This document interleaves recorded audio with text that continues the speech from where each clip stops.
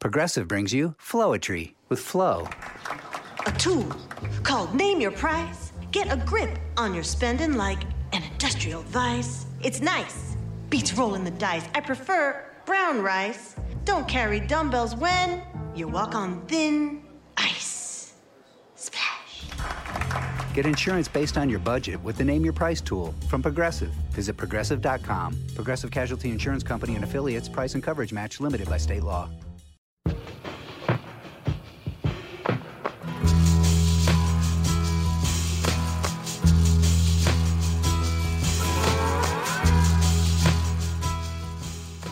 Hey everybody, welcome to episode 2 of Stolen Signs from Baseball Prospectus. I'm Kendall Gilmet, here with Harry Pavlidis. Hello, Kendall. Hi Harry, how's it going? It's great. Excellent. Ready to hear some good discussions about pitching metrics today.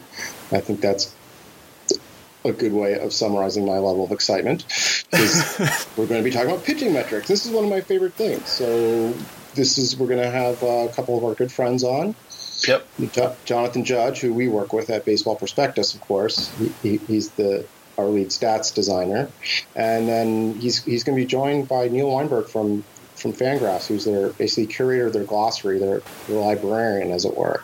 So this is something that came together pretty quickly, thanks to these guys. So, Kendall, I think you can probably tell from the excitement in my voice that I want the listeners to hear what we have to say. Yes. But there's a whole big story that you need to tell us first about a recent trip that you were on. Yes, for sure. So last week we talked to Jeff Long and Kate Morrison about their upcoming presentation at Sabre Seminar, which... It was upcoming. It was upcoming, and it happened last weekend. And I was there. And it was excellent. It was a great event put on by Dan Brooks and Chuck Korb to raise some funds for the Angioma Alliance. And they did that, and it was excellent. And it was a great time to connect with people, some of which were from BP, some Fangraphs, some pro team folks, other writers, other people just interested in sabermetrics and learning and presenting. So it was a super fun event. We got to see and hear from Ben Cherington, who's the VP of Baseball Operations for the Toronto Blue Jays. And that was a really interesting Q&A that he did. Because he's done that same Q&A previous years as a Red Sox executive. So right, and that's Ben coming back and as an enemy into enemy transfer. Right, and as I understand, Ben took the stage shortly after he ended his time at the Boston Red Sox, and that's right, yeah. So that's true. That was probably a very interesting Q&A panel. That was 2 years ago. Yeah, last year was Dombrowski who replaced him or fired him, one of the two. Anyways, so that was a really, really cool to have him there and to get some of his insights. And the White Sox were in town, and so their general manager Rick Hahn was also there, did a Q&A.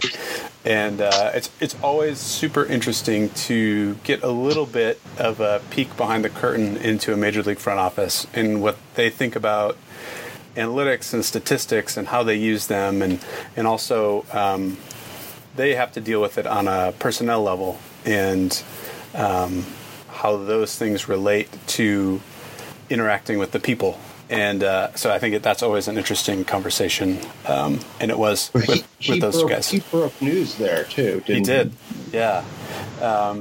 He there was a question about promoting pitchers and why they had been maybe slow to promote pitchers, and he instructed people to buy tickets to Friday's game, and gave a little wink, and Reynaldo Lopez has been announced as a new addition to the White Sox roster, and he'll be starting Friday's game at, what is it called now? Guaranteed Rate Field. Huh. So, who would have thunk it? Yeah. So it was a great event. So many great presentations, too many to really outline all of the great ones. Jason Benetti, who is the television play-by-play guy for the White Sox, emceed the event, and he was funny and interesting, and he was also on a media panel that was great. So that was a lot of fun too. And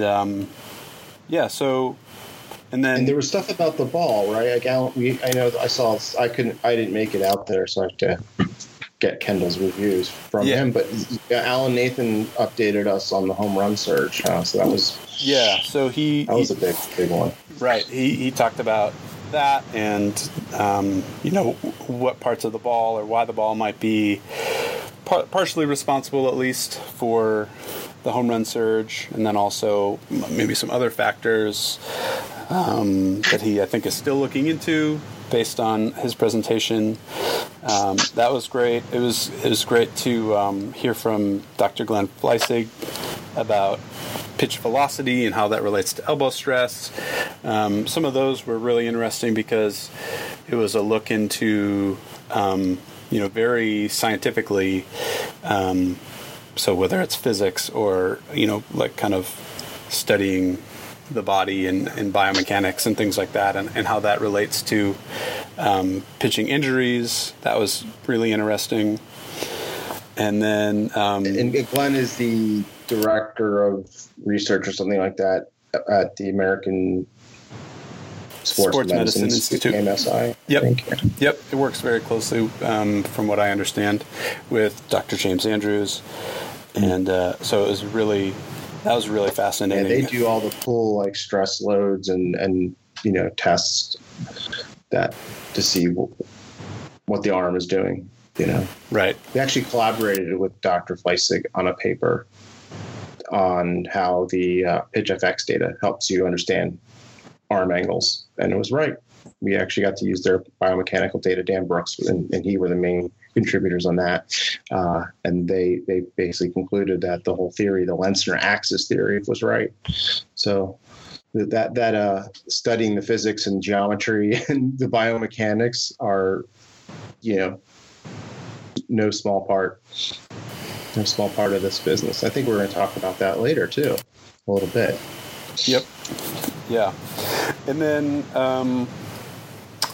there was an interesting presentation from Jen Mock-Ramos, Ronnie Sokash, and Sean Brody about catcher framing and how that might translate from softball players to baseball players. And that was a cool look into that. So, and then, of course, Kate Morrison and Jeff Long's research about pitch tunnels and sequencing. Jeff was actually not able to make it because of crazy flight travel plans falling through, but Kate did a great job presenting their information. And so to kind of follow up on last week, we'll link up they have their slides up online, and so we'll put a link to that up in the show notes on Baseball Prospectus. Yeah, maybe we'll upload a bunch of other stuff. I'll talk to some people because we have a bunch of any presentations that we found online. We've kind of gathered up, so maybe we can kind of throw those on the podcast page and make it easy for people to find them. Yeah, that'd be great. That would be great. All right, so that's kind of Sabre Seminar in a nutshell in a few minutes. It was a great time to meet a bunch of people that I had kind of known vaguely online, and spend some time with them and hang out with them, and so that was really fun. And so and now back to the real world. Back to the real world. Sabre Seminar has come and gone, and so we put out a little call for some questions and trying to understand, or trying to ask if people had any questions about stats. So we invite you as well to either reach us on Twitter at @stolen_signs, or you can email us at stolen_signs@baseballprospectus.com. If you have any questions you'd like to ask us, or ideas for topics or guests or anything like that, we certainly welcome that. And really, I think are going to kind of depend on that to shape where we're headed and what we talk about. And we actually got one email. We did.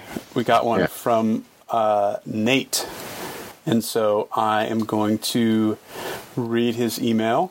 And Harry, if you can maybe answer this. I think you're probably a little more suited to answer it than I am, but I can try. It says, "Hi guys, I want to learn how to analyze baseball data in R, specifically StatCast data.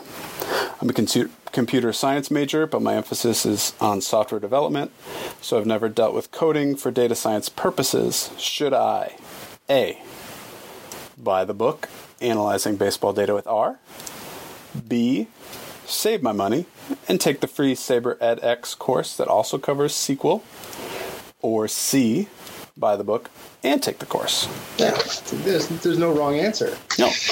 Yeah, I mean, he could choose any of the three options. I mean, it depends, right? I mean, this is depends on how you want to learn.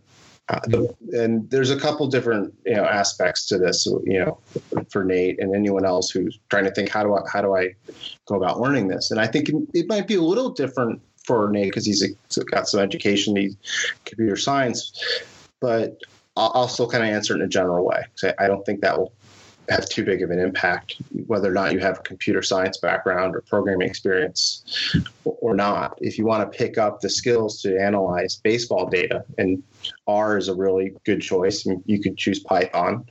There's other languages, newer languages like Julia and Go that I'm not as familiar with, but those are also choices that people can explore. So it's a good idea to choose R because it is a open source, pretty easy to get started with and find communities.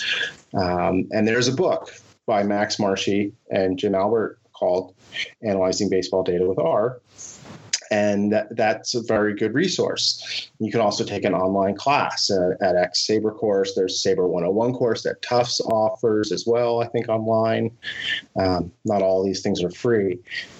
So it's just going to depend on how you learn. I mean, if you need the structure to something that guides you, gives you deadlines, then take the course. If you're more self-paced and just pick things up on your own, then buy the book. Or a book isn't always the perfect reference because, especially with technology and baseball statistics, time moves very quickly. So if you're going to buy that book, it's a good book to buy. I definitely agree with it, the notion of doing that. But don't just buy the book. Check out their blog. Check out newer, more current resources online as you pick up the fundamentals. Make sure that you're using the newest things because it's okay to learn with slightly old stuff. That's totally fine. You can cut your teeth on something that's a couple years old, but be prepared also to change a couple things and tune a couple knobs. So to answer Nate's question, it depends on how you learn. If you're coming from that academic background, it's a free course, you might want to do that because as a developer with some experience, you may find it frustrating if the book is already a couple years old and doesn't take advantage of all the newest packages and statistics. So maybe for Nate, focus on the course. But for the most part, I definitely recommend that book. I own a copy myself and the blog that goes with it. So let me just touch back on a little bit. You mentioned finding, or like R has a good community.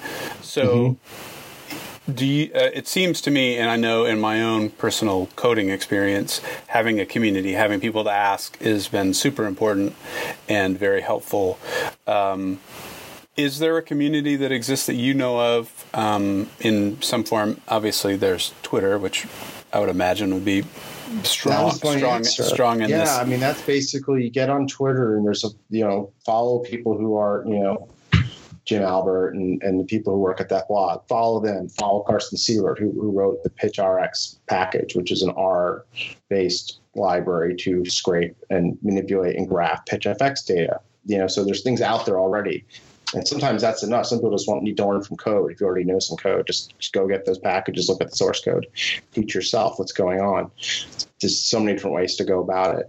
But yeah, I mean, I rely on the good fortune of working with a lot of people who are experts. But I think in general, I would expect it to be, you would either find sufficient community or be directed towards the appropriate community by starting on Twitter, because that's where, in my recent experience, that's where a lot of the newest ideas are discussed, and it's where questions can get answered, and you can get direct access to the people who create the packages and wrote the books and things like that. They're, that's what Twitter's for.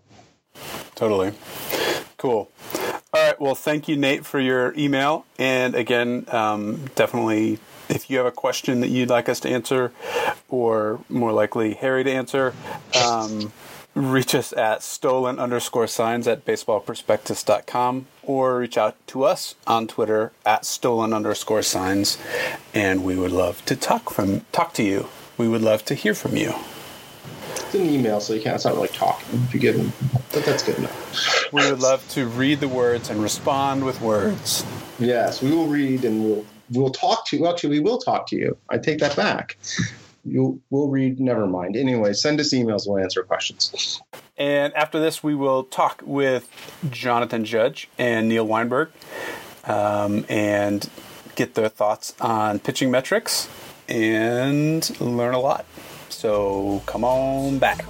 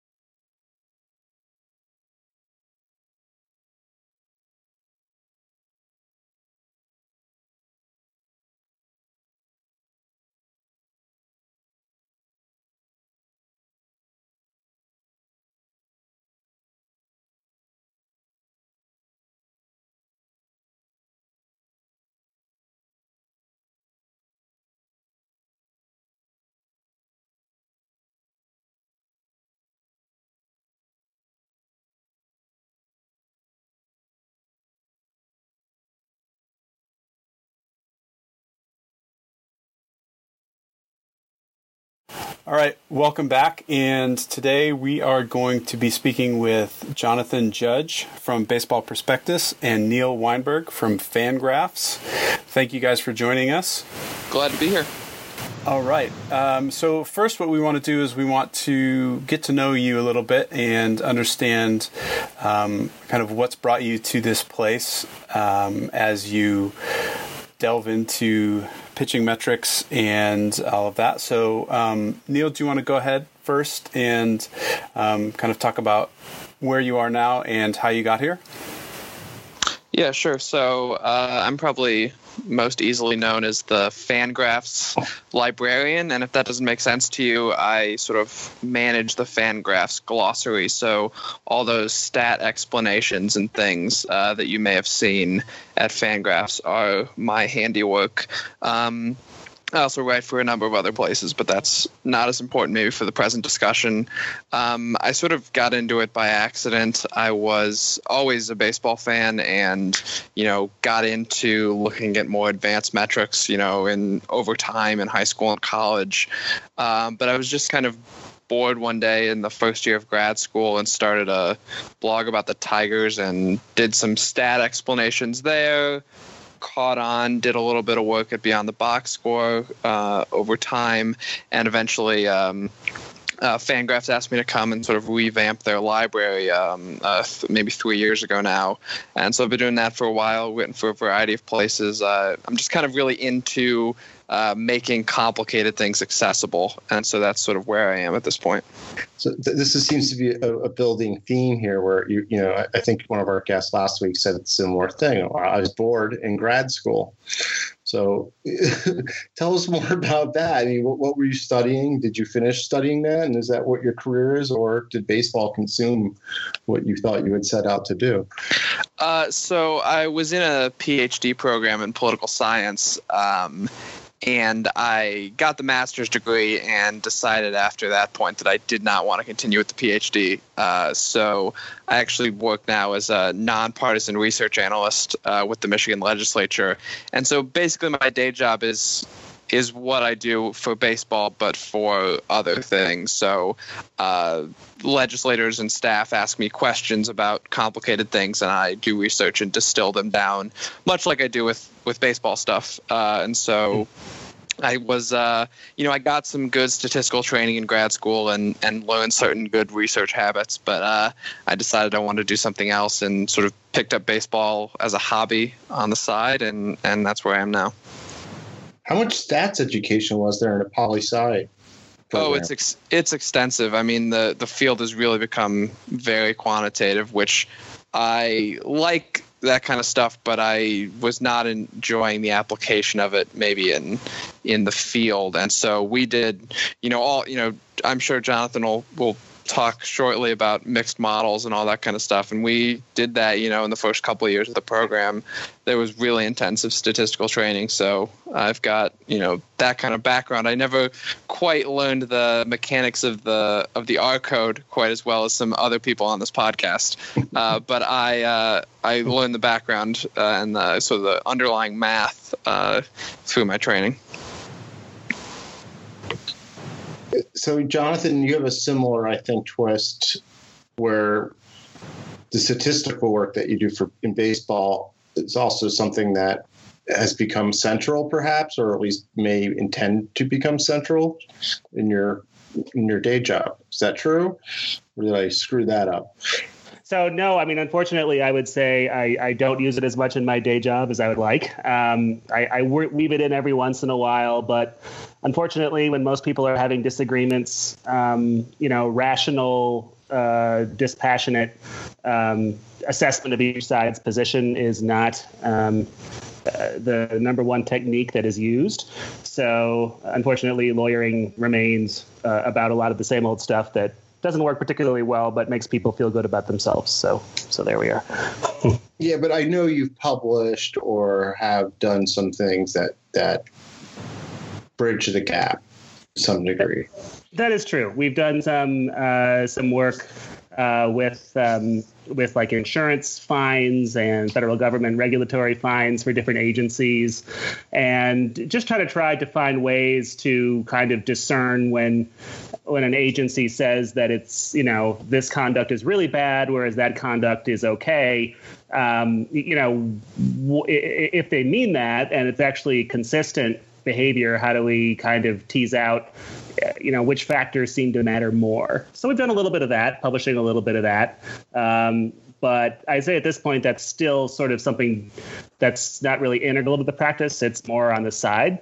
Hopefully it does become more integral as things progress.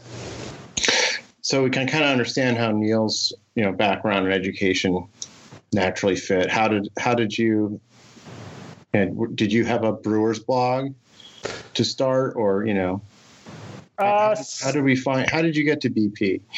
So that's a weird. Says the guy who hired you here. Yeah. Yeah, that's a kind of a strange story. I did start. My interest in baseball is much more recent, and I was also bored in grad school. But the Brewers in the late '90s and early 2000s, if you were bored, watching them wouldn't necessarily be your first choice. But as the club started showing a little bit more commitment and interest in winning and started doing so, I kind of started checking in again. And I would say I did write a little bit for a Brewers blog, Disciples of Euchre, a few years ago. And then I was asked to write a little bit at the Hardball Times, did that. And at some point, I made some comment to Harry about wanting to help sometime if there was any project around. And it turned out that he had a project he wanted to work on, check their framing, and then projects. And then he took me out and bought me a lot of alcohol, and then made a proposal for me to work on something, and I agreed, and then started working on it an awful lot. So it was all kind of abrupt, actually. Yeah, so I mean that's kind of abrupt. That's interesting. You've mentioned something else, and about how you're more of a recent baseball fan. And did you grow up as a baseball fan, and as a kid, and when did your interest in stats and stuff come about? Was it when we can't ask this question to Judge because he didn't watch baseball as a child, I guess, but Neil, seriously through you. Yeah, I've been watching baseball my entire life. I remember watching games as early as, 5 or 6 years old. And growing up as a Tigers fan, that was some extremely, extremely dark years for a while there. Probably the first 16 years of my life, they were terrible. And, I've just kind of always had a interest in math and that kind of thing. So the numbers appealed to me. And I like to tell people that I sort of accidentally discovered some of the sabermetrics kind of things because I would always have conversations watching games with my dad about why sort of the mainstream statistics didn't properly value a player, but I didn't have any knowledge of the statistics that did exist or were starting to exist at that time. So I would always point out, this is why this guy's saves aren't a good representation or something like that. And so then as the internet sort of gobbled up all these statistical things in Baseball Reference and Fangraphs and BP sort of grew on the internet, I discovered the numbers and everything like that. And that became a big part of my baseball watching experience. So are you old enough to remember the Trammell Whitaker years, or is that predate you? So I remember the very end of Trammell's career, but I, for the most part, did not see that happen. I grew up in the Bobby Higginson, Damian Easley, Davy Cruz era, which is you can't really pull out a lot of exciting things that happened in that time period. That's a step down. A bit. That's going to leave a different impression than the people a generation before you, or half a generation. All right, guys. Well, thanks for introducing yourselves, and we will be right back to dig a little bit deeper into pitching metrics.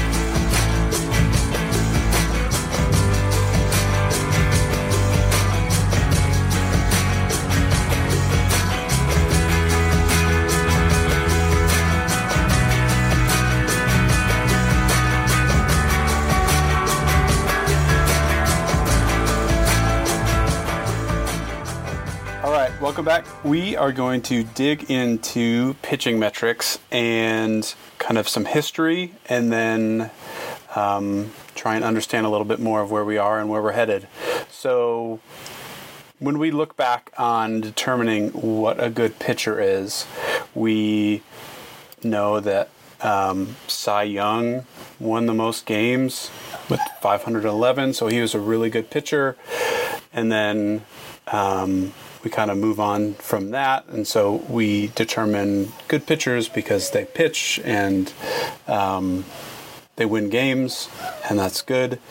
And then kind of different statistics come along, and we can kind of track those. So Neil or Jonathan or Harry, do you guys want to jump in and kind of take us through some of the different pitching metrics we've had kind of throughout history, and then maybe track how that's evolved, and kind of then bringing us into some modern times and better understanding of pitching metrics and measuring what's a good pitcher and what's not a good pitcher. Yeah, sure. I mean, I can start with that. I mean, I think you set the stage pretty well. There was the Triple Crown pitching statistics have, kind of been with us for a long time. The wins, ERA, and strikeouts have been, what gets talked about for the most of baseball history. And the idea of if you're on the mound when your team is winning, you're good. Well, we can refine that a little more and say, the number of runs you give up is a good metric of how good you are. But then, as time has gone on, there's been a growing realization that what happens while a pitcher is in the game is maybe not a good enough refinement on how well a pitcher performed. A pitcher is one of 9 defenders on the field at a given time, and they certainly have the biggest role in preventing runs of anyone on the field at the time, but they're not the only participant. And so sort of maybe really in the last 15 or 20 years, there's been an effort to narrow things down and try and develop pitching metrics that zero in on what the pitcher's contribution was. And I think, that maybe the watershed moment is, when Forrest McCracken wrote his article BP about sort of introducing DIPS theory, which is defense independent pitching statistics. And that leads us into fielding independent pitching and the things that came after it, sort of metrics creating this idea that pitchers control certain outcomes, and certain outcomes more than others, to that matter. So strikeouts and walks, home runs, hit batters. Clearly the defense isn't playing much of a role in that. And I know that, we've learned since that, catchers play a little bit of a role in some of those things too. But then also that they don't control the outcomes on balls in play nearly as much as they do on these other factors. And so that gave us FIP and XFIP, and we can talk about some of these in more detail. But this sort of idea that, let's create pitching statistics that try and capture just what the pitcher's responsible for and sort of average out everything else. And that got us, I don't know, maybe until about 3 or 4 years ago when we started to dive a little deeper. And, Judge and Harry played a big role in that, trying to go beyond that. But the one thing I'll say before I sort of stop this little speech is I think part of what we've maybe blended and lost a little bit the last couple of years is that DIPS is, I think, a framework. It's a conceptual idea that you want to remove the contributions of other players on the field when you're measuring pitchers. I think DIPS and FIP get kind of blended together when really they're different things. DIPS is the idea that you want to remove the quality, like the performance of the defense from a pitcher's performance when you're trying to evaluate the pitcher. FIP was one iteration that has some problems about how it executes it. And in my opinion, and I know the creators might disagree, I think of DRA as a further iteration of DIPS theory, a more advanced version of DIPS theory. DIPS is a paradigm shift from anything that happens while the pitcher's there counts against them to let's try and refine that. And then we've had a number of attempts to do that. Yeah, and I agree. I think that's really a good way of putting it. Before we dive too far into that, I kind of go back to a couple of things that you said at the beginning.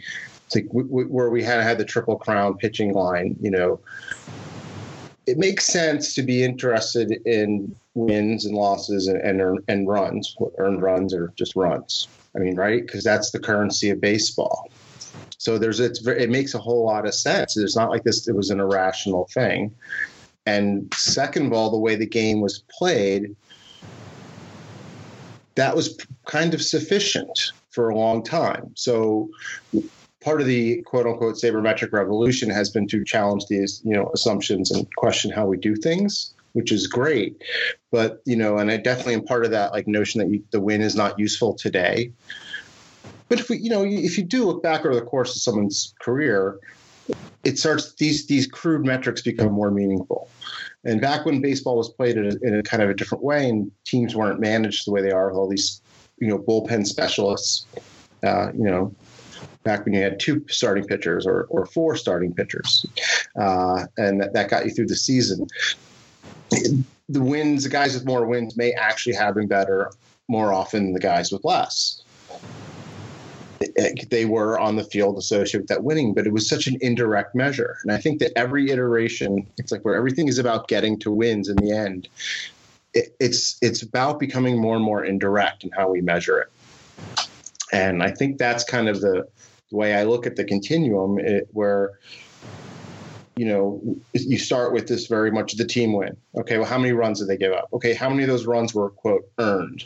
Okay, well, then what did we do after that? We got into the notion of fielding independent pitching, which has been revolutionary and extremely useful, which is, there's a reason why it's so popular, and because it is useful. It does, FIP does tell us a lot of things. But I think the key thing there is that we don't want to forget the other events. We don't want to forget all the other balls in play, and that's where DIPS is not about being more being fancier or smarter or anything else. It's about accepting that there's more and more things that are indirectly impacted. You have to get further and further away from, the win, from the run. And it's now turning around the other way, kind of get a little further away from the pitcher and measure the things on the other side of the pitcher that are influencing how many runs are happening, how many wins are occurring. So it's actually accepting and taking in more context. And I think when you get to that level of complication, it becomes difficult. So some of the pitching metrics that tried to get after that were, at BP, we had both Sierra, which Fangraphs published also for a while, still does. I'm not sure. I forget, to be honest. Yeah. Fair run average was the pitching metric here when I arrived. And now we have deserved run average. And all these things, I think, are all attempting to do similar things, which is to more appropriately account for the context. But it's still, all goes back to how many runs were scored against this pitcher and how many do we blame them for? And that should still, at the end of the day, tie back to teams winning baseball games, because the way baseball is played, the win isn't going to tell us anything about a pitcher anymore. And I know I'm probably preaching to the choir when it comes to what I hope is our audience and expect maybe to be our audience for this. But every time I turn on a baseball game, they tell you, I just saw Chris Sale, his performance compared to Clayton Kershaw was based on a win-loss record on a Major League Baseball game. So it's like, okay, I understand where we were 100 years ago or 30 years ago even. But right now we have to embrace all this crazy stuff. And that's kind of where Judge comes in. Because he's crazy enough. Well, the thing is, I think also, a lot of baseball's viewing populace, I believe, does skew older. So, I mean, it could very well be that the producers are, in their mind, sort of presenting what they think a lot of their audience wants to see. Now, how those same producers can then turn around and want to do bullpen interviews is beyond me and beyond everybody, I think. But yeah, I think that's really true. I mean, things are getting so specialized, and there are so many moving parts now that, I mean, a lot of it, you could say, is us trying to look deeper within the game, but a lot of it is us just trying to keep up. When you've got these relievers shuffling in and out of innings, you've got people who are, increasingly not allowed to pitch to batters a third time. You've got to the point where, we've got teams with like 2 or 3 person benches of position players, and it's just apportioning credit has gotten more complicated than ever, particularly with stranded runners and such. And so I think it's pretty natural to sort of try to develop these ways to try and pick out the pieces that each pitcher actually contributed and try to apportion it, which isn't always very easy. But yeah, so I think I look at it a lot of the same way. I think the idea of seeing DRA as an evolution of DIPS is really interesting, and I think that I actually may agree with that. I hadn't thought of it that way before, but the thing with FIP is certainly the most sort of famous statistic from that general line of thinking, of the sort of defense independent line of thinking. And the thing about FIP is that it has unfortunately become a bit of a talisman for analysis in the sabermetric community. Sort of previous generation sabermetric analysis, I'd say anyone who has been writing a lot and doing analysis of the previous even 5 or 10 years, it's gotten to the point where it's treated.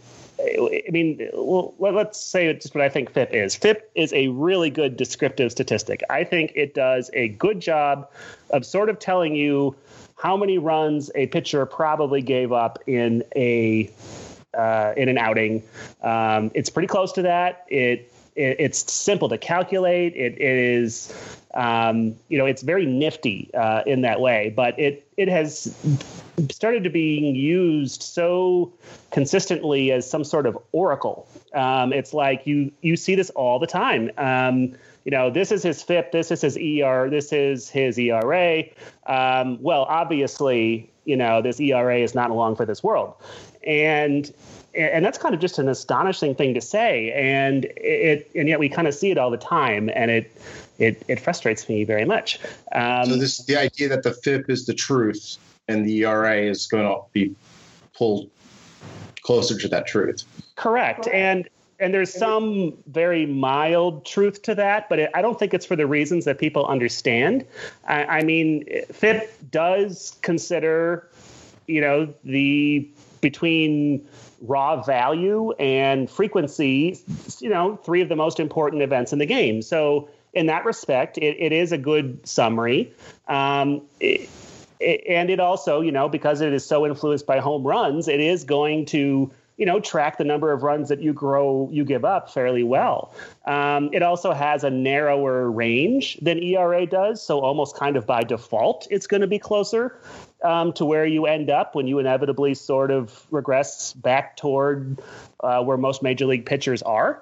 But again, it's sort of, people sort of hang it out there as sort of the beacon of where a player is going to go. And I think the sabermetric community pretty quickly realized that that's not true. At least the sort of analysts have, but I sort of feel like the sort of writing community really hasn't. And, there have been some, improvements and innovations like XFIP, which tries to account for sort of home run luck a little bit, and Sierra, which does a good job of incorporating sort of ground balls and trying to understand that has an effect too. But I feel like those have never really quite caught on in the same way. And not that they necessarily should, but if people are going to insist on having sort of a proof in the pudding, I'll just keep using that term again, oracle metric of what a pitcher really ought to be charged with, they probably should find something else, because FIP, I don't think, was really ever designed to do that. And yet it's kind of being pressed into service that way consistently by folks who I don't think understand that that's not a good idea. I think there's a couple of good things you sort of touched on there. I think one thing that I have tried to sort of stick into the discourse is that the idea that FIP and some of these other metrics, I think, maybe all of them that have come past ERA, as sort of an original sin of trying to scale the numbers so that they look like ERA or runs allowed has actually made it more confusing to sort of the general public, because we sort of treat this idea of here's their ERA or their runs allowed, here's their FIP, that's probably a better representation of their true talent and their performance. And I think we'd all agree that's true. I think we'd all agree DRA is much better than ERA as well, and all these things. But people sort of treat it as, oh, that's the truth. The ERA is going to look more like that. Oh, here's their DRA. Their runs allowed is going to look more like that, and sort of created this idea in their minds that we're putting forward a statistic that is, truth. And so I try and get people to use the plus and minus stats so that they're sort of not in the mindset of what we're exactly measuring. I don't think I've been successful, but I think a big part of this is people picked up on FIP because it helped them win their fantasy baseball league. Mm-hmm. And it's straightforward. It looks like something you're familiar with. And so it became a very successful statistic in the sense that people, a good number of people started understanding what it was and basically what it meant and how they could use it to be sort of successful in what they cared about baseball. And I think where the next generation is sort of, going through growing pains is FIP, I think, is much better than ERA.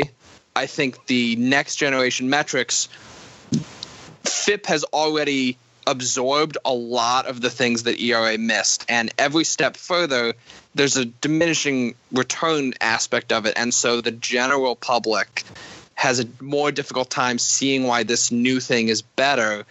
And when it's more complicated, they tune out. I think that happened to FIP at the beginning. And I think it's just a process of showing why these new things are better and improved that takes a while to sink in. As a society, we're not, super scientifically minded. I think that we don't really think through what does it mean? What do all the probabilities mean? What does the linear weights mean? What does it mean when all these different things? I think there is, however, a gut understanding of what these statistics are telling you. And one of the things that I try and communicate to people is that there's sort of this underlying, call it a model for how pitching qualities translate to giving up runs. And it's a very complicated thing. There are all these kind of factors that go into it, and it's very hard to sort of map out exactly what causes what and what's responsible for what. But we do have a sense: strikeouts, walks, home runs, big factors. And then you start going down the list. There are these other pieces, the quality of the framing, their ability to maybe control contact, getting fly balls, these things. People have a good intuitive sense of how these things matter. But when you try and put numeric values on it, that's where it gets really complicated.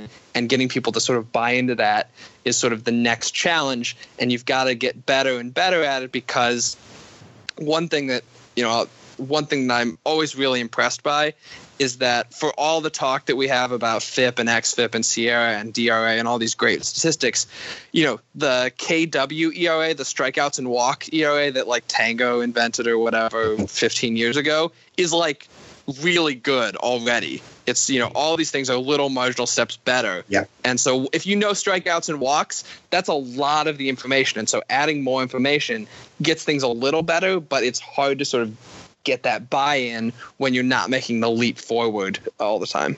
I think that's really a key point, is that these are just refinements of the quantum leaps. I mean, I don't know. This is we're applying Dips theory. That's kind of what ERA is to me.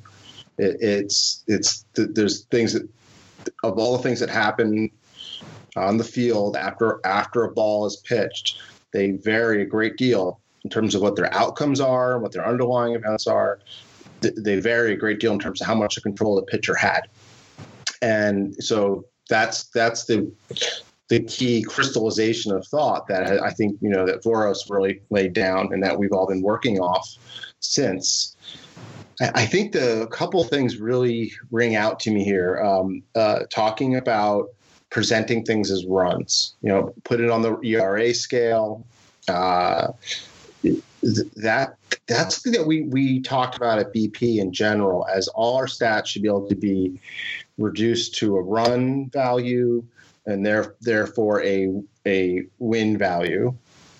And a further extension, which I actually don't agree with, but which, Dan Brooks, our good friend and colleague, feels probably more strongly in terms of being in favor of, is that everything should then have a dollar value as well. So that gets, super crazy complicated, I think, and it gets a little too, it looks really concrete, but it's actually very abstract.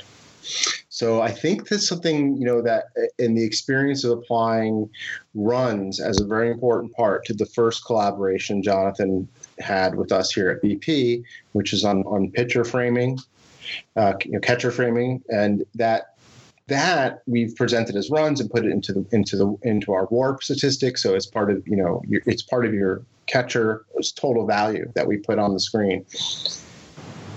Part of me regrets that, because a lot of the times people are like, I don't believe in the runs. I don't believe in how you translate the runs. And it's like, well, let's just talk about the baseball skill that framing is about.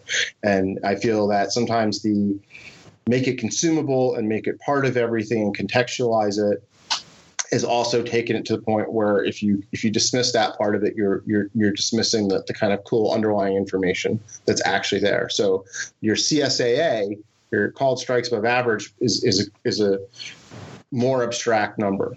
Putting things on that 100 scale, on a plus minus scale, I think that is really helpful. I absolutely, totally, when you were saying that, I was like, yes, I absolutely get it.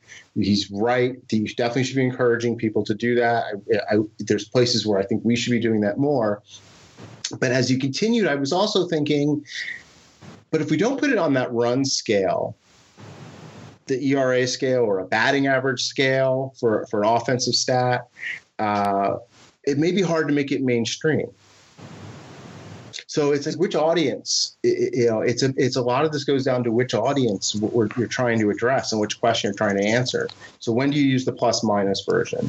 Yeah, so I think use the base version, I think one of the things that I've come to think over the last few years is that we scaled everything to look like another statistic. So WOBA looks like on base percentage, true average looks like batting average, FIP looks like ERA. This is by design. By design, we did all these things because the idea was we want to make the statistic look familiar so people buy into it. And I think that helped at the first step, but I think it has led people to be less careful in how they use it.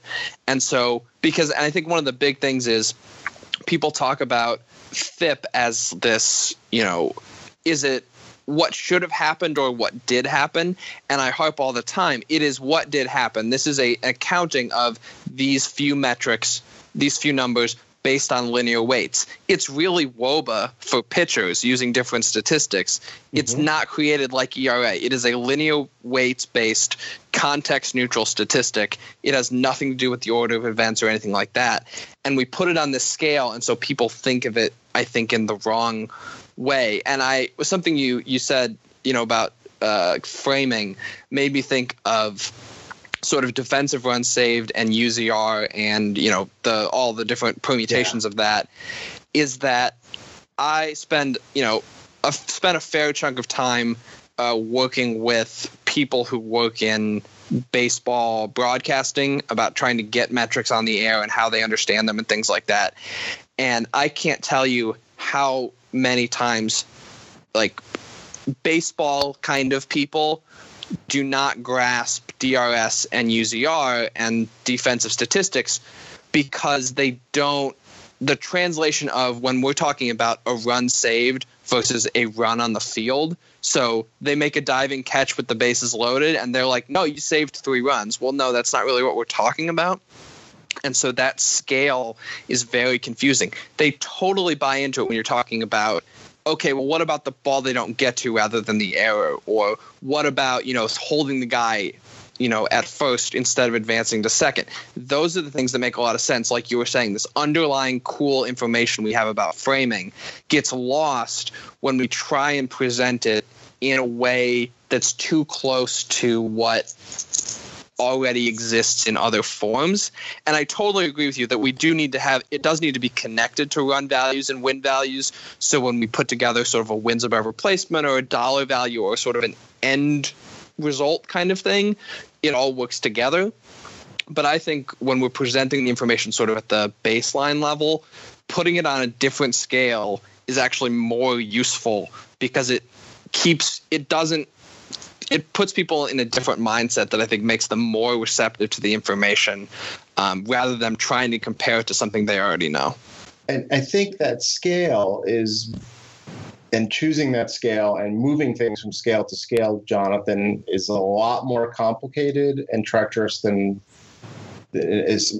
people typically assume. And I think you alluded to this earlier about the narrower distribution of FIP, creating kind of an artificially more conservative mean, therefore it more likely to look like the mean that the ERA regresses to. So I know you spent a lot of time looking at the shape of distributions, and I was wondering what kind of mathematical thoughts were ringing around your head past few minutes. Yeah, it's hard. One of the favorite graphs that I put together, not for its quality, because none of my illustrations have ever really met that standard, but but base R graphics, what do you expect? But one of the things that Colin Wires did when he was first explaining why, the great Sierra exodus from BP, he was complaining that so many, in his view, of these metrics, and ironically, he was exiling Sierra and proclaiming that FIP was good enough for us at the time. So this is all very richly ironic. But he basically plotted the distribution of Sierra compared to FIP and said, look, he said, I think Sierra's maybe getting some things right, but it's compressing the distribution. And I did something similar with the first sort of DRA article, which seems like a long time ago, but it was like, okay, here is runs allowed per 9 innings, and then here is FIP, and then here is XFIP, and here is Sierra, and you could just watch this distribution just lose weight as it kept getting compressed more and more toward the center. And sure, I mean, the point that those folks are making is that we can get closer to where they're more likely to be, and the answer is, well, sure you can. There's something in me that, sort of on April Fool's Day or something, wants to announce that we should just pick the perfect projection for every player. We'll just put them right at a 4.29 ERA or something, and then try us. Let's see how well we do. And I'm kind of frightened that we'll actually do fairly well doing that. And it is hard, and it's hard to fit a distribution, and it's hard to sort of decide what you think the meaningful distribution of runs sort of really is. There's a related issue I wanted to talk about. Hopefully this conversation will become less depressing soon. But the other sort of curse that we have is that sabermetric websites spend an awfully large amount of their time analyzing something that smart baseball teams do not care about one bit, which is the value of past performance. And so, FIP, of course, is used at Fangraphs to assign, run value and win value to past pitcher performance. DRA has a lot of interesting qualities, but it exists first and foremost for one reason, and that is to assign a value to past performance, what is already over and done with.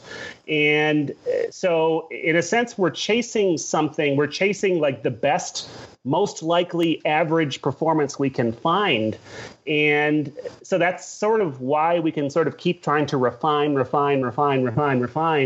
and drill down to what the most likely pitcher contribution was. But the fact is, I think from a big picture perspective, and certainly from a team valuation perspective, there comes a point where almost all of this is swamped by the everyday variance in baseball anyway. So another reason why, the more esoteric you get, the less interest you get, I think, is because at some point it does feel like you are refining for the sake of refining, and demonstrating the value in sort of a larger picture is sort of tough to do. So I don't have a great solution to that. I don't think we're going to stop desiring to know how many wins a pitcher probably contributed.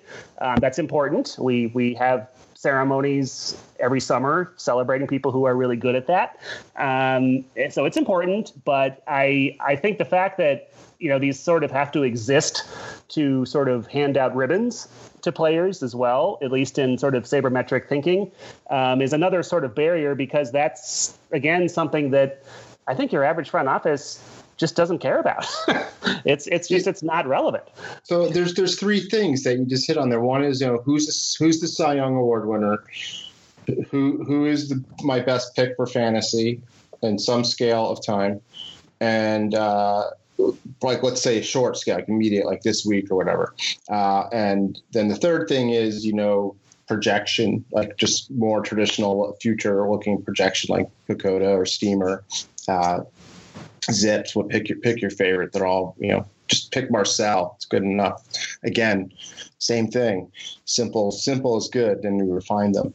So you have these different uses or different questions, for, who's the Cy Young Award winner? Who's the best pitcher? So I'm going to take DRA real quick and run them across those three things. DRA is probably really good, I think, for picking the Cy Young Award winner, because, it's trying to say, we understand what happened around this pitcher. This is what they deserve to give up.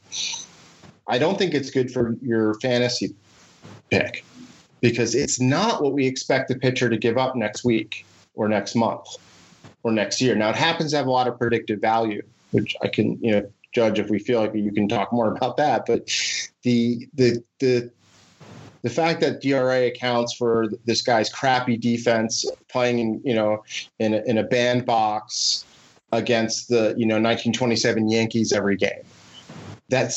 You don't want to use that cleaned up piece of information to say, okay, I'm going to start this guy in fantasy next week, because he is going to give up 7 runs, and you are going to get charged for those 7 runs. Correct. So it's like, you only deserve 4, Mazel tov. But then the other one is the projection. What's the input to the projection? And I have this crazy thing that, it's not the stats that we use. It's not the earned run average. It's the components, right? We actually project off components of things. But where the more sophisticated projections are going to be actually using like PitchFX data, TrackMan, StatCast data on what a pitcher is doing. Like, this is their stuff, and this is how it goes, and this is how it works, and this is how stuff like that typically works. And if you continue to have them using their stuff that way, or if you project them to use their stuff differently, or to get new stuff, or to lose their velocity, or to gain some velocity, it's more about modeling that behavior and the skills and the techniques. That's kind of flying car stuff in a way, but that's a lot closer to what projection is with scouting and looking at what the future and envisioning what a player is going to look like. Yeah, I mean, I think you both made some good points there, especially, Jonathan talking about, this backwards looking idea of how valuable was something in the past. Getting that exactly right is valuable in the sense that we are trying to use that as a way to figure out how to solve the problem that Harry just brought up, which is what's going to happen in the future. We're trying to look back as sort of to test ourselves to figure out how something is going to happen in the future. And it's, this idea of, if you do, doing pretty good, getting pretty close is enough for a lot of people. And we are sort of trying to take, more and more refinement on something that's really, really complicated and we aren't going to quite figure out, because this is driven by the components of it. So it's not just strikeouts, it's the individual pitch, it's the movement, it's the location, all those kind of things. And one thing that has really struck with me, and I've thought about it all the time, since it happened, was either a year ago or 2 years ago when Russell Carlton at BP wrote something about how much we think pitcher talent varies throughout a season. And this idea of, we've kind of in sabermetrics have had this idea that true talent doesn't vary that much, but outcomes vary a lot because baseball has this really big random component. And so maybe your 3.5 runs allowed pitcher, but even if you pitch sort of the same all the time, there's going to be a lot of variation around that number. And he introduced the idea, which I think is probably true to some extent, but I have no idea how to capture it, that actually true talent fluctuates a lot. Maybe not, in dramatic ways, but maybe some weeks a batter is a 120 WRC plus hitter, and the next week his true talent is actually 140 for a whole variety of reasons. I have no idea how. I have an even more radical theory on that. Okay. That there is no such thing. That measuring true talent is folly. Yeah, well, I mean, to some extent, there is a true talent. I think difficulty in measuring it is. See, I don't think there's an operational definition for true talent. So let's go back to the pitcher example, because it's maybe with hitters, okay, but with pitchers, I think they'll reflect each other. So sure, if I can weaken the foundation of pitcher true talent, I think it should mirror back to hitters, even if I can't state the argument myself. But someone who focuses more on hitting perhaps can. But if I have a pitcher who is just pick an age, 23 years and 9 months, whatever, okay, a certain size and a certain experience level, and he throws a certain set of pitches. That morning, I show him a new grip, and he goes out and pitches. Did his true talent change? It's like, yes. Okay, so so your definition of true talent is more about skills and tools. Yes, so absolutely. So okay, good. So that's where I think the projection is what are their tools? So I just came up with it. I'm so stupid. Why can't I think that there's a hitter reflection for this? Launch angle. Daniel Murphy. Our projections for a hitter are going to be based on the assumption that he doesn't start trying to lift the ball. So they're going to be wrong if Daniel Murphy starts lifting the ball. Our projections for such and such pitcher are going to be wrong if he suddenly learns how to throw a hammer, curve that for strikes to put up as a put away pitch, or he finally balances his wind up a little bit and suddenly finds his command and clicks. It's like, so projections are going to miss if they're based on stats, but if they're based on knowing what the skills and attributes are, and what their instabilities are, and what their development or decline/aging possibilities are, that's where you can start to talk about potentials of outcomes. I mean, PECOTA is, and all of these systems are great. They take the great care to, go a few percentage points better than Marcel projections. But they're all missing out on anything that's actually related to talent. So all this thing is about measuring performance and stuff. If we want to get to talent, then you have to go further. You have to basically stop looking at outcomes. And we have much more data and material on pitching. We're starting to get on hitting right now, but we don't have enough stuff on swing path and swing speed quite yet. But with pitching, we have a lot of stuff. We can start, I think, projecting without looking at stats. It's like the scouts, they don't scout the stat line about minor leaguers. That may start applying more and more to major leaguers as we start getting more and more data that actually relates to skills instead of we're trying to estimate quote unquote true talent. It just I think that maybe a good way to sort of sum this up is we have for most of our history used outcomes as a proxy for whether you want to call it skills or you want to call it talent, because that's what we can observe. We use what we can observe to infer about the thing that we care about. So we all, I think in the discussion, we care about sort of the pitcher's or the player's underlying skills. What does that translate to? We can't really observe the skills in any kind of detailed way until maybe the last decade, because we don't have the kind of detailed information that we need. As we can better and better observe these component parts, these skill parts, we should theoretically get better at figuring out how good a player is and how good they're going to perform on these outcome metrics going forward. Because really what we want to do, theoretically, I guess in this exercise, is be good at figuring out who's going to perform well in the future. Or, to some extent, that's what we're trying to do. We're trying to figure out who are the good players. And we do that so far by just looking at their previous outcomes, making some adjustments, and inferring future outcomes. If we can actually observe really recent skill, then we should be better at inferring future outcomes if the skill is a good predictor of outcomes. That's what we want to do. As we get better information, we should get better at doing that, I would hope. But what I sort of hinted at before, and I think you touched on this quite a bit, is that players can change those skill levels in ways that we won't necessarily see happen until they happen. So a guy learns a new pitch or changes the way he throws a pitch or, has a new training regimen or any number of things. We won't see that until it happens. And so this fluctuating skill level because they have a good feel that day or all these other things. A year or two ago, Justin Verlander changed the way he threw what we used to call a slider. He still calls it a slider. Now it's a cutter. It's a different pitch. Whatever you want to call it, it's a different pitch. Other players, they change a pitch a little bit. It's not even perceptible to us until much later. That fluctuation makes this so hard because we're trying to shoot at a moving target and figure out how those things go together. It's very complicated. And so it's, as Judge said, a few minutes ago, this is, a bit of a depressing conversation because how do we get better at this is quite difficult to figure out.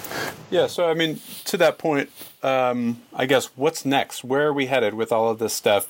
And how do we continue to refine and make better and learn more about pitching and what makes a pitcher good and, maybe who we want to draft for our fantasy team? I do think we're probably, that's interesting. I think we're probably going to continue to find more little tweaks and things like that can make us feel better about the end of season ribbons we get to hand out. I don't think we're ever going to stop enjoying those shiny objects. So I think there'll be more sort of improvement there. But I think Harry is also right that, as we gain greater ability to sort of measure the underlying actions that are going on, I think that's going to be a big improvement. One thing that I may end up writing on, I think, within the next few months is that, multi-level modeling exists basically because we don't have good enough measurement data about something. We don't have good enough measurement data about what makes a stadium. So we simply say, well, all I can tell you is that a lot of stuff happens at this stadium, and I'm just going to keep track of that. Well, the more that we gain the ability to understand what it is that is causing a home run, the more that we gain the ability to understand that, it's elevation or it's the humidity or it's, it's just the way that something goes on at this particular place. I think the more that we're using actual measurements to quantify what's going into an event, I think that's where we're going to continue to start making improvements and get better at projecting. Although I do strongly suspect that as far as projection goes, we may already be kind of going up against a ceiling of sorts. But the one thing that to kind of take us back to something that was said early on about, careers and some of the old triple slash stats of pitching, I really do think that, for example, like he's kind of in the news at the moment, but, Jay Jaffe and the JAWS system, he uses Baseball Reference WAR, which we haven't talked about at all today, and, BWAR. And, I don't know exactly why that particular choice was made when it was made, but I think in a sense it's kind of an inspired choice because BWAR is basically it takes runs allowed per 9 innings, RA9, and sort of just makes adjustments to that, but works off of that. And I think actually when you do that over the course of a very long career, that actually works pretty well. Whereas I think FIP and DRA can sort of still be a little jaggedy when it's so focused on individual components. But, I think I guess we're going to get more refinements and better measurements that are going to allow perhaps our projections to get a little better and our measurements to get a little more precise. But I think in terms of recognizing greatness over careers, I'm not sure we're going to have to change very much, and I'm not sure we should. Yeah, I think a couple things that I thought of, going forward. I think there is, as we get better and more refined StatCast data coming through, I think we're going to get a better sense of how well a defense is performing behind a pitcher. That's been one of the kind of things, we estimate it reasonably well, like you were saying, Baseball Reference, they make some adjustments for the quality of the defense. DRA does it. We have sort of that skill. As we get a better idea of actual positioning, I think that'll maybe clean some things up that have been, tricky because a pitcher is going to play in front of the same defense most of the time. The other thing I think is, and Judge and I have talked about this a little bit in the past, is that I think there is a lot of room to probably make park factors better, understanding how a particular park impacts the flight of a baseball. I think is a place that we can really improve as now we get, when we have 6, 7, 8 years of StatCast data that's clean and good and we can really dive into that. I think that's a place we can go to sort of make things better. I think, and maybe back towards, Harry's original thoughts, I think being able to see pitcher health, a measurement of pitcher health, it changing and seeing it coming when a guy's something's happening to the way he's throwing the baseball, seeing that before it really starts showing up in the results. So maybe it's he's lowering his arm slot or, there's more stress on his elbow or these kind of things. That might be a place where we can pick up some information. But I do agree there may be a ceiling on the sort of preseason projection idea simply because so much can change between, we have a certain amount of data from the previous seasons, but things are going to start changing going forward in a particular season. He's going to learn a new pitch. Something's going to change. Anything could be happening.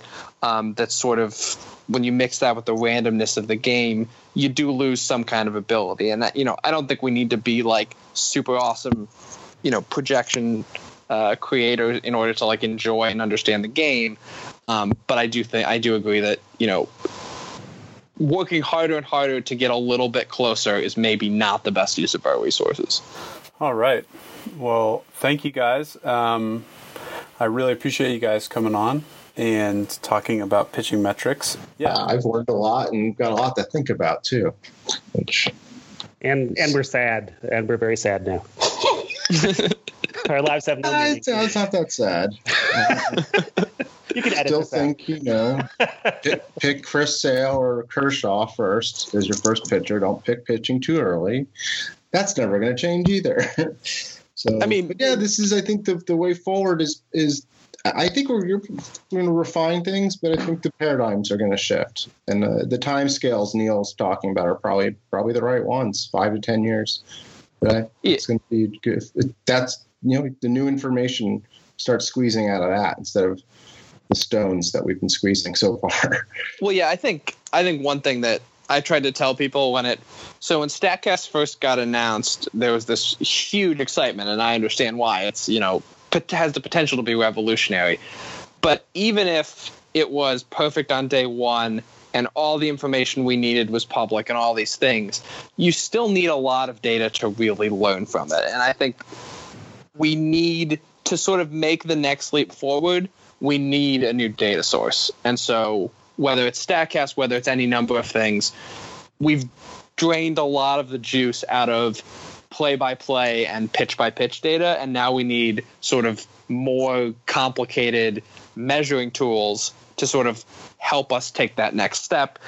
And I'm sure we'll get it. Someone's gonna have a Mike Fast moment, or somebody's going to have a Voris McCracken moment, but it's going to be a few years probably. Yeah. We're trying, like we're kind of, I don't want to say throwing stuff against the wall and seeing what sticks, but we're throwing stuff against the wall to see what sticks with things like with command metrics, like using the framing side, for pitching as part of command. It's not all of it, but it's a piece of it. Let's see if that's there. The tunneling information that we talked about on the first episode of this podcast. That's another one that's a big part of the, which one of these things. But yeah, it's going to be getting the StatCast data, the player performance data, the pitcher health, fatigue, and conditioning. That's where the real big changes are going to come. Yeah, and I think we had this experience maybe starting, late 90s, early 2000s up until maybe, 2012, 2013, where all of a sudden we got all of these smart people with good statistical skills looking back at a couple of different data sets. And then we get some Baseball Info Solutions tracking data. We get PitchFX. We can make these big leaps. We haven't gotten a new data source until StatCast, and StatCast is still sort of in the infancy stage. All the smart people did all the things they could do with what we had before. So there's more to learn about baseball. We just need to sort of look for that next leap. And it, when you look at across other fields and, sort of scientific revolutions elsewhere, it takes time. And then there's this big moment and no one can even imagine how they looked at the game before. So I am young enough that I didn't really follow things super closely prior to the DIPS discovery. But I can't imagine the people who watched that happen and all of a sudden they just looked at the game totally differently. We're going to have one of those moments. It takes time and people throwing things at walls, and eventually, you guys are going to have some article that changes all of that, I'm sure. It was the tabletop game players who weren't surprised. Yeah. We've done things like experimented with putting an all Gold Glove defense behind, pitching staff and seeing how that, so. Yeah. I remember Jeff Sullivan said one time that his idea of heaven was just being able to run experiments over and over again, in real life. So the idea of what if I threw a curveball here? What if I threw a fastball low and away here? Everything else is the same. That's the dream. And so the tabletop game is exactly like that. It's that what if we did this one thing differently? How would everything else look? That's what you want to be able to do. We don't have that power because we're not, omniscient and omnipresent controllers of baseball. But the more data we get, the closer we can get to approximating that. So I think what we've concluded is that somewhere there's a 9-year-old child playing MLB The Show who is going to have an epiphany during the game and will be our next baseball overlord. I think that's probably right, yeah. Yeah. That sounds fun. I, for one, welcome our new child, baseball overlords. Yes. Thank you, guys. This was great. It's good to learn, good to talk. I think we'll probably have you both back on again in the future. But for now, we will bid you both adieu, and with much gratitude, thanks for coming on Stolen Signs. Thanks for having us. Thank you.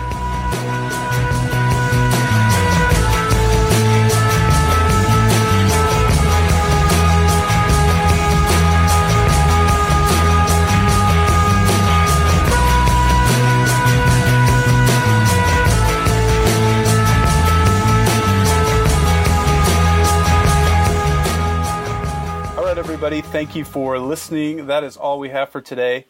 We would like to thank Jonathan Judge from Baseball Prospectus and Neil Weinberg from Fangraphs for coming on today, teaching us about pitching metrics and history and kind of maybe where we're headed in the future. Harry, we made it. Kendall, I've learned a lot. They've given me things to think about. For sure. And that's the most important thing. I hope, and hopefully, that as we want to hear back from you, hopefully you learned something from that, and let us know, people. It's kind of strange out here. We're shouting into the void. So hit us up on Twitter and email. And Kendall will read you those addresses in a second, and let us know if we're doing a terrible job, decent job, or possibly even a good job at this new venture. Yes, for sure. So yeah, on Twitter we're at underscore blah, blah, blah, blah, blah.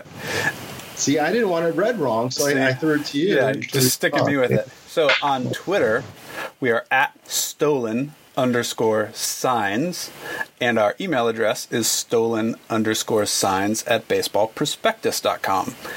And we are also now on iTunes, so you can find us there, rate us, review us, and tell us how we're doing there. That would be super helpful. I know that Apple does crazy things with ratings and reviews and gets us in front of other people the more ratings and reviews we have. So if you like it, give us a good rating. And if you don't like it, give us a good rating anyway. Give us a good rating anyways, and leave a comment and tell us why it sucks. Support the baseball community.